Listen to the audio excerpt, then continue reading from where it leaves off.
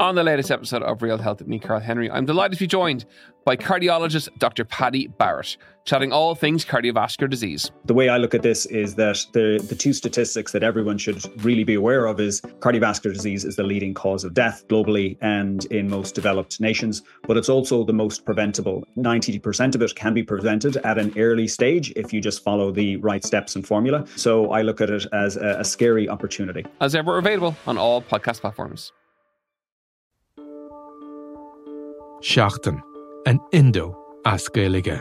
Táim I mon iarachtaí a dhéanamh teacht ar a chorp, agus súlagam amach an seo gur féidir é a chur in uig ceart lena bhaintir féin. Scialtaí, fis, tuirmí. Tá sé dochreite nach bhéadach ara I gcóna meáin an cheist sin a eáil. Bhí an tálam a gnám go raibh orchár na reachtam. Iadach sé táirn gribhan orchár san I lis dúhal agus go minic freacht gór a clig sar ducha sin éachair. Now ní bhín ann dardorach sé sin, bhín marabh. Seachtain. Find us on all the usual podcast platforms.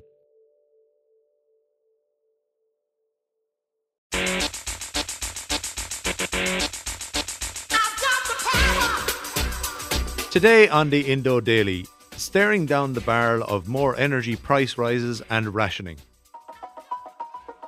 We are, in my view, in the first global energy crisis. And it looks like that this crisis may be with us for some time to come.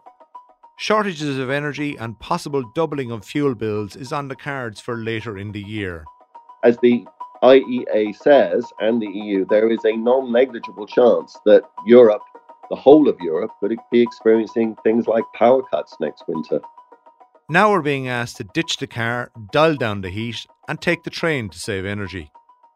If these measures are implemented in full, they would save in a year about 2.5 days of global oil production. So it's worth doing. It would help the impending potential crisis that we've got next winter. But with shortages to come, can you actually play your part to cut the power and reduce the cash fueling Putin's war in Ukraine? I'm Fionn Sheehan, and today on the Indo Daily, I'm joined by Caroline O'Doherty, environment correspondent with the Irish Independent, and Chris Johns, economist and blogger at the Other Hand podcast. Caroline, why are we in this predicament around energy supplies? The problem goes back to last year. It predates Ukraine. We had a glorious mix of complicated issues that came together. After COVID, industry, transport, society, everything cranked up very quickly. And there was a lag in fuel supply to meet that sort of sudden back to normality. It was a very cold winter last year, the early part of last year, so demand was up. China needed more fuel because they had a row with Australia and weren't importing their coal. South America needed more fuel because they rely heavily on hydroelectricity and they've had drought. So there's a lot of extra demand for fuel and the supply is a little bit lagged, so prices are up. And then we have also these ongoing tensions between Russia and Germany over the Nord Stream pipeline delay in getting that up and running. And that was a complicated issue to do with ownership of the pipeline as compared to ownership of the gas going through it. So Russia was stalling and holding back on some supplies there. And then came Ukraine. And obviously we pay in Europe an awful lot to Russia for gas and oil. And that's not really acceptable because that's fueling the war. So there's a need to row back on the amount of fuel that we're getting from Russia. All those things combined have created a situation of supply issues and price issues. So Chris, it's not just the war in Russia is the problem here. No, not at all. It's old-fashioned economics. It's demand exceeding supply in certain key geographies around the world and in certain key commodities. Gas has been a particular problem predating the war in Ukraine for quite some time, partly because, as we just heard, Putin has been playing games with gas supply for quite some time now, going back at least a year. And a combination of weather events. There was a particularly cold winter a couple of winters ago that caused gas stores to be depleted. And then during the summer, places like Germany didn't top up their gas tanks by as much as they could and should have done, partly because Putin was playing his games. So demand has exceeded supply, and that's been pushing gas prices up for quite some time. So in the UK, for example, the peculiar way in which they do these things, they're only allowed to change their prices of gas and electricity to consumers twice a year at the moment. And the price rises that have just been implemented in the UK vary from 50 to 100%. So some people's bills have doubled over the course of the last few weeks. But that's mostly because of what happened before Ukraine. If current prices of things like gas and oil prevail for the next 6 months, UK households, and therefore other households around Europe, not least in Ireland, are going to probably nearly double again in the autumn. And that is, for personal finances, for the household consumer, catastrophic. And Caroline, how vulnerable are we, given that it's so often said we are at the end of pipelines? Well, funnily enough, we're not at the end of the Russian pipeline. We have alternative sources, North Sea and the UK and so on. But obviously, there are interconnections, and oil companies, gas companies work on a global basis, work on a wide basis. They're not going to give us cheaper prices simply because we're on the end of a different pipeline. So we're as vulnerable as anyone, really. We've been told we're not quite as vulnerable as those who literally are at the end of a tap from Russia. But it's hard to see that we would benefit to any great extent or would survive any longer if there was to be a catastrophic cut-off in supplies around Europe. And Chris, are we in Ireland tied into the wider European and global problem here, or are there any solutions that we ourselves can come up with? Well, to the extent that Ireland has its own gas supplies, and of course we do to an extent, that helps because that supply presumably will in a difficult world not be redirected to somewhere else. But to the extent that Ireland imports from, say, the North Sea via UK pipelines, if Russia cuts off its gas supply to continental Europe, to Germany in particular, that gas that's produced in the North Sea, first of all, will go up in price a lot. That's the first thing that will happen, even though prices are high at the moment. The prices that we pay in Ireland are set on world markets, and whether or not we produce our own gas doesn't really matter when it comes to the price. The other thing, of course, is that when and if the Russian supplies of gas to Europe are cut off, lots of people are going to be turning to the North Sea, to UK and Norway that have access to own the North Sea gas, and say, we want some of that now, please. Stop selling it to countries like Ireland, perhaps, will be a message. I don't know how these contracts will be negotiated, but the competition for that gas in the North Sea will increase enormously. So I wouldn't be comforted from the fact that our current source of supply is from the North Sea. I think it will help that we probably have contracted sources of supply, but those contracts will be finite. But at the very least, the price will go up if that Russian source of gas to Europe, for one reason or another, is cut off. And we're all looking at what can we do ourselves, what can we do professionally, and what can we do personally. And the one thing that everyone can do, that each of us can do individually at home and at work, is to save energy. It helps us save on the energy bill, it helps our climate, and of course it helps Ukraine via all of that. Caroline, a new energy conservation campaign is being released to the public. What is it? It's a plea to the public to play their part, and that's the name of it. It's come as a joint initiative between the European Commission and the International Energy Agency, and they're literally calling it Playing My Part. And it's a 9-point plan, quite general, but with 9 general points. They say if people could apply them to their own lives and their way of working and their way of getting around, it could make a real difference to the amount of energy that we collectively use. So the 9 points, they won't all apply to everybody. Number 1 is turning down your heating by 1 degree, or turning down your air conditioning by 1 degree. Air conditioning, not such a big deal in Ireland, but, Central Europe now come the summer, obviously air conditioners will be on full blast. Adjust your boiler's heating setting, I should say, and that has knock-on effects for the amount of water that you have. Showers if you're not using a power shower, electric shower, all of that kind of thing. Working from home, and we've seen a pullback from that in recent times. The traffic alone will tell you that people are not working from home as much as they were, and the old-fashioned things that we've been hearing. Could you please use bus transport? public transport, bike. Reduce your speed on highways, highways being all main roads. That's an interesting one because we've heard it now from numerous different sources, the IEA, our own energy experts, AA, motoring experts. If you reduce speed on motorways and main routes, national routes, by even sort of 10 kilometres per hour, you actually save fuel. It's more energy efficient to drive at a lower speed. So that's a point they're asking for at the minute. There's been some discussion at the EU level, certainly among EU senior politicians. Could we jointly come up with some sort of regulation on that? It would be hard to do. So at the moment, it's just an appeal out there. Even in Ireland, it would be quite difficult because to change the speed limit on any roadway requires a change in law or a temporary bylaw or a temporary measure, for example, in roadworks, but it all requires paperwork. There's another issue they're asking for: leave your car at home on Sunday. So car-free cities. Again, they're asking the public to do it voluntarily, but they've also put out a message to city authorities.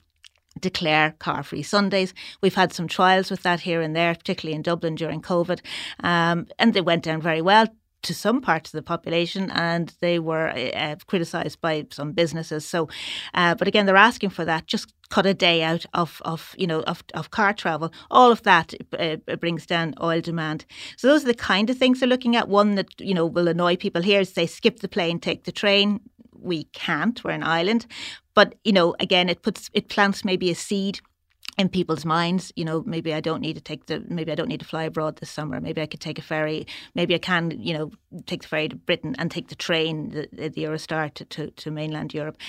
There are nine messages, and I suppose they hope that it'll kickstart a conversation or at least an awareness in the wider public. So, Caroline, what can I actually save though if I follow all these top tips? 3 things: money. Now, small amounts of money, and particularly they disappear really when you consider how much bills have gone up anyway. So you're not saving from your previous status; you're saving on an increased bill. Save the planet. We've tended to downplay this in recent times, but the whole reason we started to try and get off fossil fuels was not necessarily about price. It was because of their fossil fuels. Our carbon emissions are going sky high, and the climate is suffering. So we've kind of almost downplayed that a little bit. But that's number 2. Number 3, save your credibility, because we are paying Russia and other countries where leaderships are, highly questionable and human rights conditions are highly undesirable. We're paying them for our fuel and our energy, and we've done that all along. When we were reliant on coal here from Moneypoint, we were getting it from a huge mine in Colombia, where there's enormous environmental devastation and human rights abuses. So we've done that all along. We just haven't been very aware of where our energy has come from. So there's the same reasons: save Ukraine, you save your credibility, save the planet, save money. That's the one they're pushing at the minute, because that's what's really getting to people at the minute. That's the political issue at the moment. People are upset and outraged and suffering because of the price rises. So in the European Union, we have adopted a Repower EU strategy. And we'll set it out with a plan where we look at how do we reduce dependence on Russian fossil exports. And to give you one example, we import about 150 billion cubic meter of gas from Russia per year. We need to reduce that. Chris, do these generic appeals to people's moral consciousness cut down on our dependence on Russia? Do they work? Well, the scale of the problem, I think, is illustrated by the amount of oil and gas that the IEA and the EU think these measures could potentially save. It sounds like a lot. And they talk about 220 million barrels of oil and various other measures. But if these measures are implemented in full, according to their own estimates, they would save in a year about 2.5 days of global oil production. So it's worth doing. It would have an effect, and it would help the impending potential crisis that we've got next winter, which I think is worth talking about. But just to point out that, it's a drop in the ocean. It's 2.5 days of annual global energy consumption is what they're proposing to save. It's all carrot and no stick. They're trying to encourage us to do this. They're appealing to our moral sentiments, to our pockets, and to our concerns about the environment, which I think is all very well. And I think most of us will make an effort. An awful lot of people I know personally are making an effort. I think you could have done a better PR job on this. You could have said, turn that TV off at night, turn that boiler down, drive slower. And every time you do this, you are sending less money to Vladimir Putin. I think there could have been a very direct messaging here. But there should also, as I think we've just heard, been some more consideration. I think there will be, actually. There'll have to be, for regulation, for rules that stick as well as the carrot. I'm old enough to remember when, during the energy crisis of the 70s, we had in the United States, for example, laws that reduced highway speed limits to 55 miles an hour from 70. And that achieved two things. It did reduce oil consumption, but the thing that they didn't expect was that it reduced an awful lot of accidents. So people's lives were saved directly as well as indirectly. So I think reducing speed limits is potentially a very powerful thing to do. And I would encourage them to do it, but it's a massive task because the long-term environmental thing is absolutely important. And if you're going to do long-term things, a 10th thing I would add to this list is, shut up and stop being NIMBYs about things like solar farms and wind farms. We've got to build lots of these things for the sake of the environment, but in the short term, that wouldn't solve our short-term problem, which is next winter and the prospect of power cuts if we don't do something like this. We could get unlucky. There's a lot of variables to do with weather, whether or not Putin continues to play games with supply, how much we can do things like this. But, as the IEA says, and the EU, there is a non-negligible chance that Europe, the whole of Europe, could be experiencing things like power cuts next winter. In my view, we have two important dates. One, in terms of oil, this summer, when the driving season in the world starts. And in terms of natural gas, this winter, when the heating season starts. Many countries are looking at the additional supplies, production coming here and there. But in my view, we may be left with the choice of either governments, utilities will have to ration themselves, cut the energy to the consumers, or we do it ourselves and pushing the energy efficiency button. Caroline, is this plan pragmatic enough to make an impact on people? You have a difficulty in that you're sending out a public information campaign, which is addressing the general public. And if you have a very general message, you could say it's not detailed enough, it's not pointed enough, it doesn't give enough guidance. If you have a very detailed message, you immediately get kickback because there are sectors in the public who can't do any more on that particular point. If you have a point that says, turn your TV off or turn your computers off, you'll immediately have people saying, well, I'm working from home and I'm studying from home, or I'm an insomniac, or it's the only pleasure I get is watching my TV. If you tell people to turn their heating down, and they have done in this one in the EU Play My Part campaign, turn it down by 1 degree, you immediately get kickback from people who say, I've been freezing all winter, I can't afford my bills, I do turn it down. If you tell people, don't use your car, use public transport, you get enormous kickback from people who say, there is no public transport in my area or not to where I need to go. So when you're very precise, you get huge kickback. When you're very general, you get disinterest. It's a really difficult thing in trying to find a way to deliver the message. Chris, you've mentioned the stick, and certainly people will get the message if there are energy shortages. What are you thinking there? Well, it all depends, unfortunately, is the correct answer. As I say, there are lots of variables to do with calculating demand for energy and its potential supply. Estimating both of those is tricky at the best of times, and these most certainly are not the best of times. We are trying, people like me anyway, and lots of others are jumping up and down saying it's absolutely ridiculous from an ethical, moral standpoint, not an economic one, but certainly from a moral standpoint, that we are sending $1 billion a day to Putin for his energy. And that's funding the war effort. It makes no sense to me, simple man that I am. And Germany is strongly resisting this. In particular, there are other countries too. Hungary is another one. Germany is resisting the cutting off of Russian energy imports because its economy is so dependent on them. The BMWs and Mercedes that we drive are essentially Russian energy converted into German cars. That's just how the German economy works. And it's a result of decades-long policy in post-World War II. It was decided to engage with Russia because in a way that stopped, hopefully, Russia doing what it's just done in Ukraine. And the idea was that by engaging with them economically, particularly by buying all their energy exports, that they would become so tied into the European economy that going to war with Europe again would become a nonsense. And that policy clearly didn't work. And so Germany is having to rethink and is now saying that we'll cut off Russian oil and gas over a number of years. And a lot of other people are saying you should do it now and take the economic consequences. If Germany cuts off the supply of Russian oil and gas, then I think that there's an awful lot of people going to get power cuts in Europe next winter.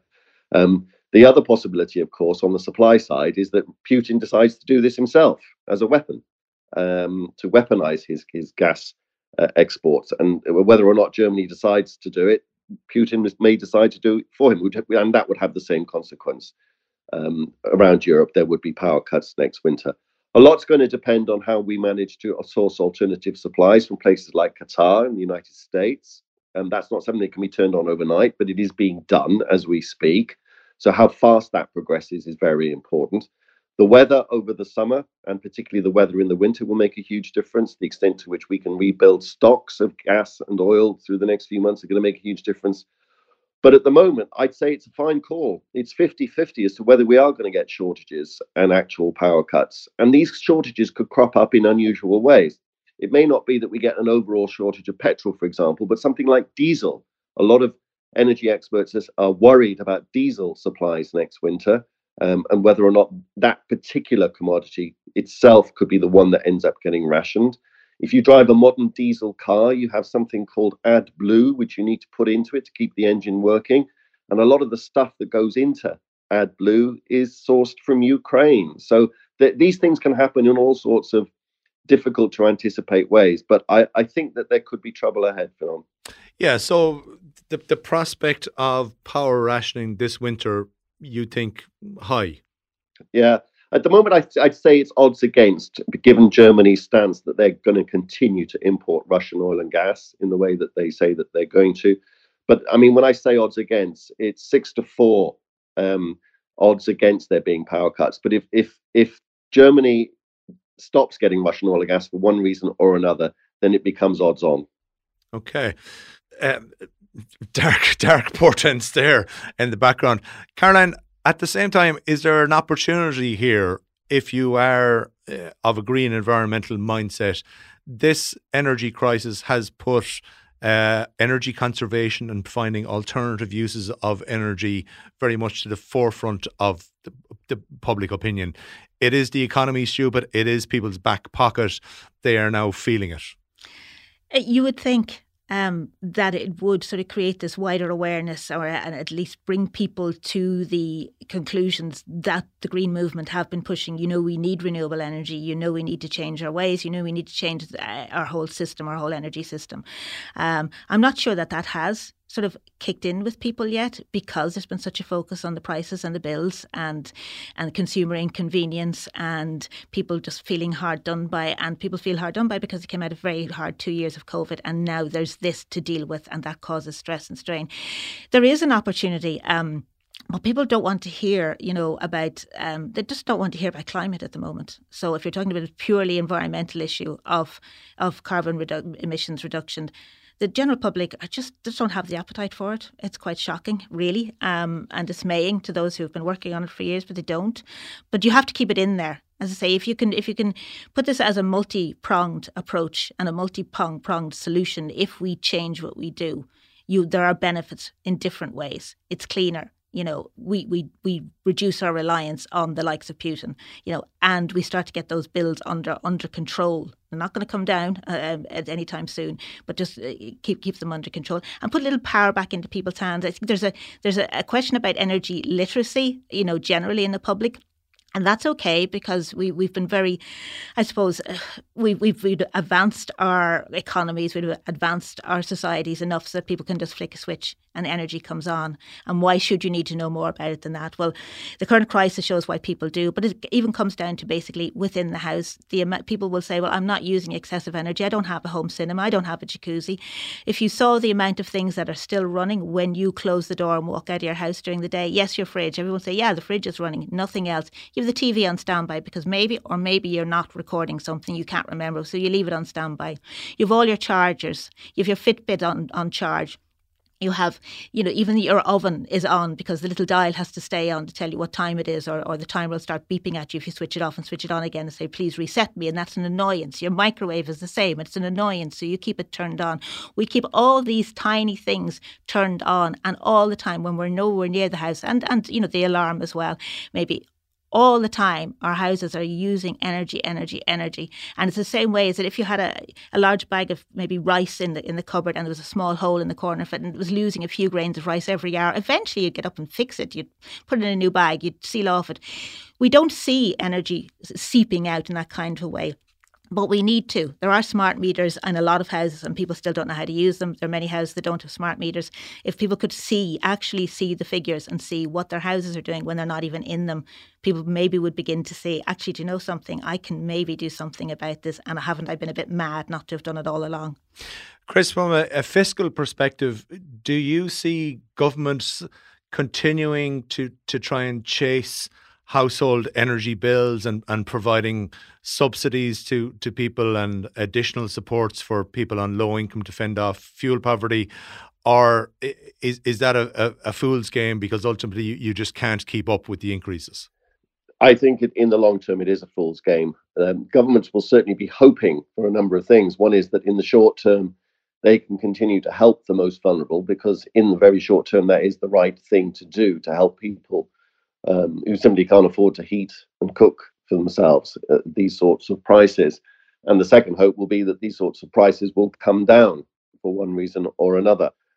I suspect that both are going to be a forlorn hope, because the ability of governments to support the poorer household is very limited by the fact that the debt overhang from the previous two crises is now so enormous that our abilities to borrow are now very limited. And one of the things that's going on in the background in financial markets is that government borrowing costs are now going up. The era of low interest rates is coming to an end. So cheap borrowing, even if they want to, isn't going to be available to them. And I think that the capacity to borrow to help poorer people is very limited. So a very, very unpalatable political choice facing governments is going to be they either stop helping poorer people with their bills, or they have to tax somebody to enable that cash to be forthcoming, to be given to the poor household. So it's either do nothing or put somebody's taxes up. And that's the choice that I think governments everywhere are going to face if these energy prices, as I suspect, stay high. And that was Chris Johns and Caroline O'Doherty. Today's episode was produced and researched by Garrett Mulhall, with sound by Gavin Hennessy. If you enjoy the Indo Daily, don't forget to like, follow and leave us a review.